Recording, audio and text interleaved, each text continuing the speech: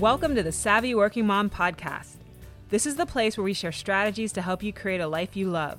I'm your host, Whitney, a real-life working mom at a Fortune 500, professional speaker, and coach.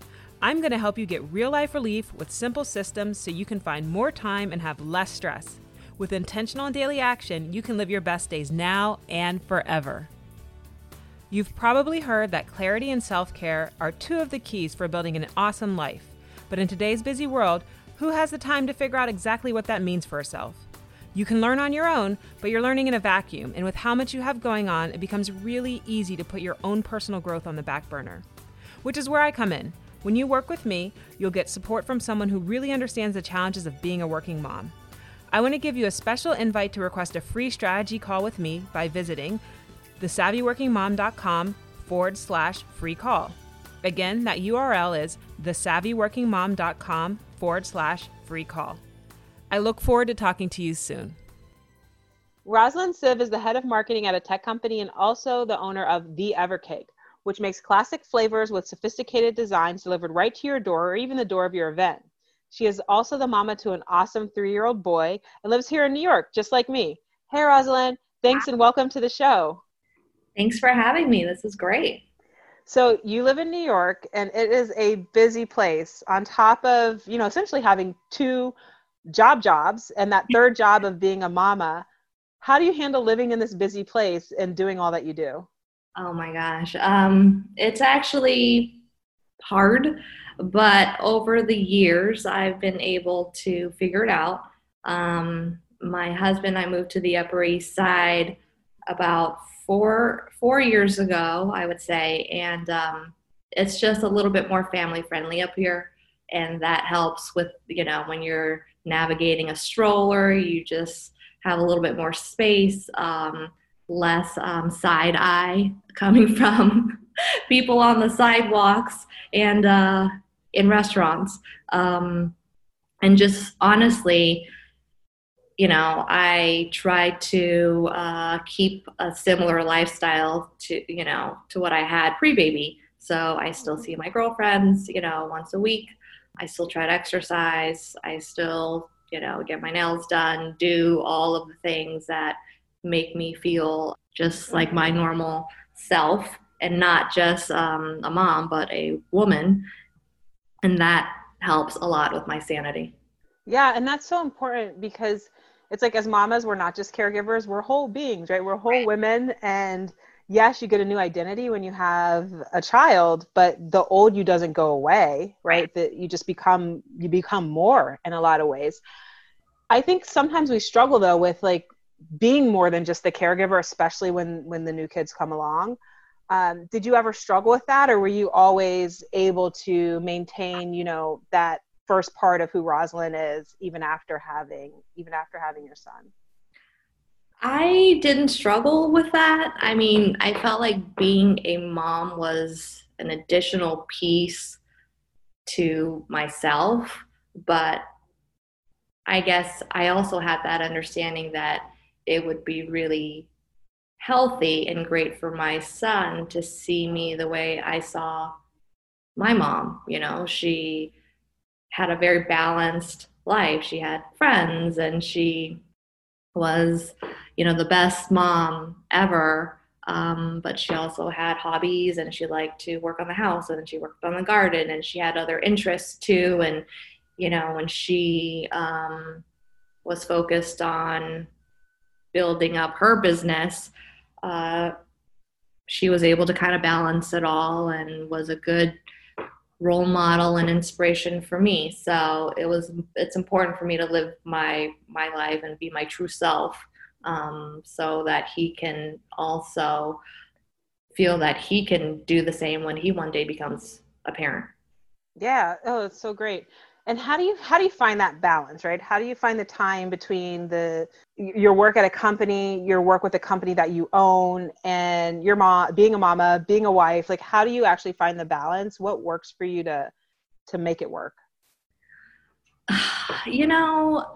I started trying to separate everything, and then I realized I don't have the luxury of time to kind of time block. So I just started combining everything.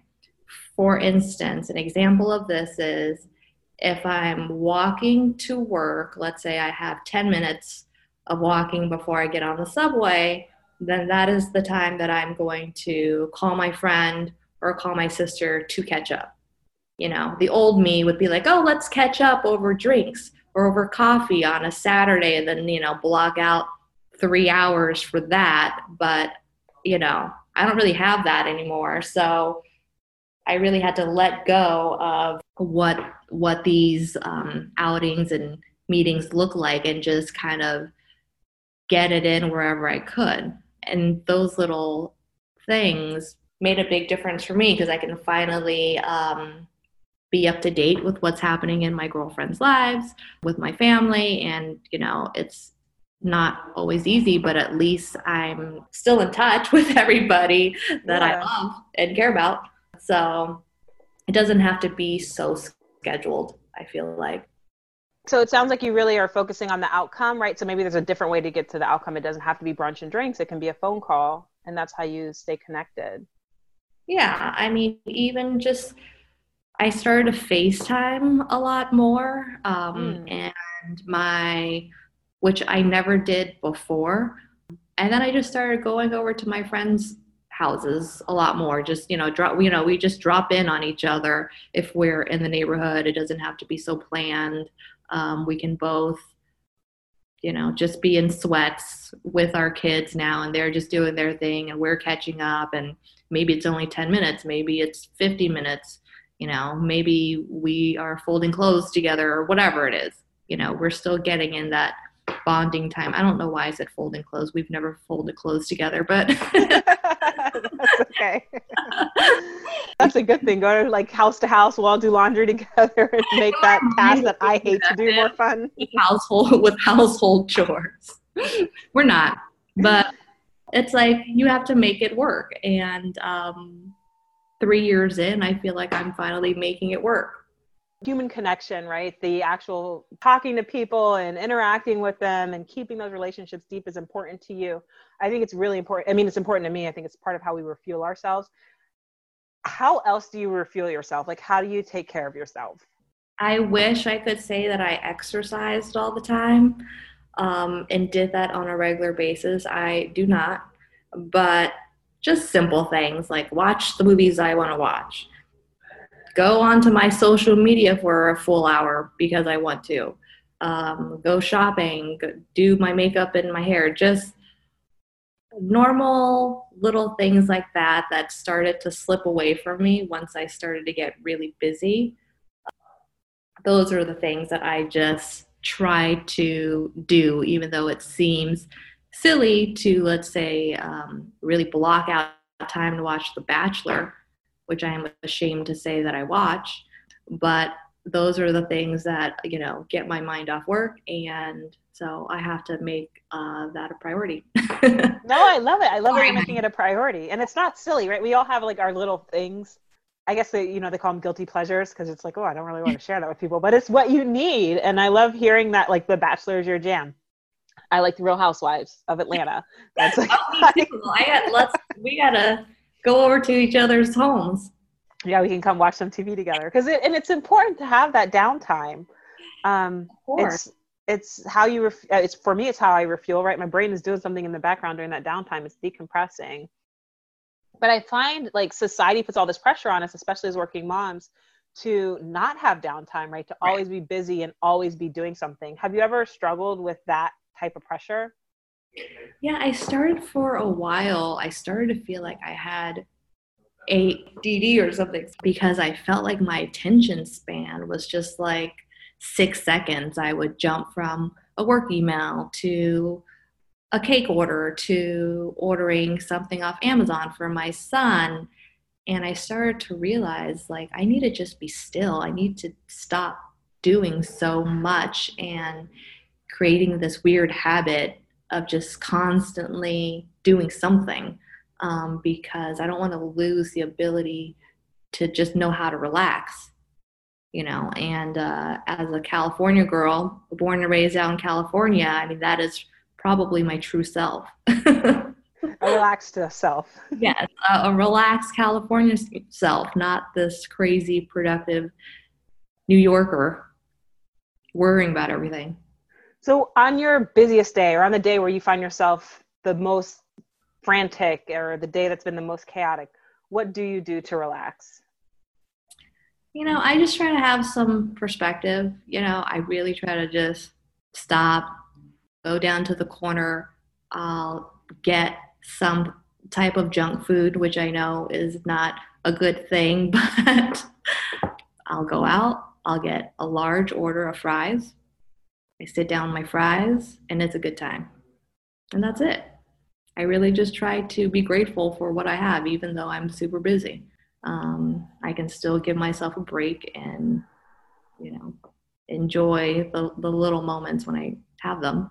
That's great. And gratitude is so important. But I feel like gratitude is something that we have to learn and we practice, right? It doesn't, for whatever reason, come naturally to a lot of us to be grateful. Would you say you have a gratitude practice, or is it something that you just kind of have always done, is to remind yourself to be grateful? I had a bit of a practice. It didn't last very long. So I had a journal and I was writing down things that I was grateful for because I felt like I was, maybe starting to be a little negative. I did that for like 2 weeks and, stopped. And what I realized was, my husband actually is a very, very grateful person. And he's always telling me and our son how lucky he is, how grateful he is for our life. And he truly means it and truly behaves in that way. I can tell that he's grateful with how he treats us. And just being around him makes me more positive, more grateful, and just, feeling very, very lucky to have what I have. Hey again, it's Whitney. I hope that you're enjoying the show. If you're a busy mama who wants more time for herself and her passions, get started today by getting my free video short course, More Time and Less Guilt by Monday, at thesavvyworkingmom.com/more time. If you're new here or haven't yet done this, it is definitely the first step to getting started and applying these principles to your life. Head on over to thesavvyworkingmom.com/more time and grab your free gift today. Switching gears a little bit, with everything that you have going on, how do you define success? How do you define a successful day, a successful week, or even, a successful life? Okay, well, we'll start big to small. I mean, a successful life to me is having it all, meaning I have a family that makes me so happy, a marriage that I'm engaged and passionate about, a career that fulfills me creatively, and being close to my family, my sisters, that's huge for me. And living in New York has always been a dream. So a successful life for me are those things. A successful week is maybe not having any meltdowns. A successful week would be, let's say, my dream week is I worked out once or twice. I made a lot of beautiful cakes that my customers loved. I did some fun things with my husband and I saw my friends. So that's a successful week for me. That's great. Day. Yeah, that sounds like a good week to me, except for the cake making thing, because I am no good at that. I'm definitely needing to buy the cakes and not make them. God has put us together. Yes. One of the things that we had talked about previously when we were getting ready for the show was how doing more is not the answer. So I love that you were like, doing it all, and here's what doing it all means for me, right? You completely defined it. And we talked a little bit about how doing more than those things, right, than the things that are important to you, it's just not the answer. It's not the way, and it sets us up for failure and disappointment. Can you expand on that a little bit for the audience who didn't get to hear your thoughts? Pre-baby, I would, let's say, have my nails done every 2 weeks, or I would every email that I sent out had, perfect punctuation or something, or, and recently it's like I don't have to be perfect in anything because I can't. So, you just have to kind of let things go. I don't have to reread an email multiple times before I send it. Just send the email. Get it out. Just get it out. You got to just get things out. I mean, I don't know why I keep going back to laundry when I don't really do laundry. But, back in the day when I did do laundry, I would make sure all of the clothes that were folded inside out would be right side out. And then I'd fold it nicely. Post baby, who cares? Who cares if it gets folded inside? Who cares if it gets folded? I mean, honestly, who cares? You got clean clothes. It's a thing.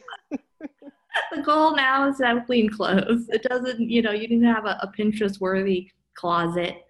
There's bigger fish to fry and more important things to worry about. And that's, probably a little more liberating, actually. And I think for me, it was interesting. My priorities shifted, and also it made me much more productive because I really was able to let go of the things like, perfectly folded clothes that at the end of the day don't actually lead me to a life I love, right? They're just like, that's nice to have those clothes, but clean and folded. But if they're in the closet, I can't see them. Who really cares? Well, I have 2 questions that I ask everyone at the end of each show. So I want to ask you these same questions. The first is, what is your morning routine? Like, how do you start your day? And is it different during the week versus the weekend? Yes. So sleep is my second baby. And I've always tried to schedule or sleep train my son so he is a late sleeper like me. So we both don't get up until 8 or 8:30. And since I, have showered the night before, because that's part of my self-care, my new self-care routine, I can take that morning time to sleep versus taking a shower the way I did pre-baby. He sort of does his thing. I do my thing. Our nanny walks in through the door. At that time, he's pretty much set up with breakfast. And then I have less of a routine with, my hair and my makeup. So I'm just out the door quicker, but now I make sure I get a very strong cup of coffee, and my breakfast might actually be a little bit healthier these days because I am getting older and I just can't eat so many French fries in the afternoons anymore. No, that's aren't we all? It doesn't fall off like it used to, the weight. Awesome. And then the next question is, and the last question, I suppose, the last official question is, what is it that you want other working moms to know? That nobody has it, down perfectly to a T. Everybody is struggling. Maybe other moms are hiding it better. But it's not perfect, and you can't really control it so much. I mean, you can to a certain extent, but, you have to just be open to being flexible and making sure, first and foremost, your child is happy and healthy, and everything else is just, an extra cherry on top. That's great. Do you have any last words of advice on being open and flexible? How you can get there, especially if you're, a type A heavy planner who really prefers when things go their way? How do you work through that? Oh gosh. I mean, I don't know any wise words, but last night we were watching Frozen, so let it go. Just let it go. Let it go and be okay with it. It is totally fine, I promise. That's great. Thank you so much for being on the show, Rosalin. If people want to know more about you, how can they find you? You can follow my cake business, which is at The Ever Cake, and our website is theevercake.com.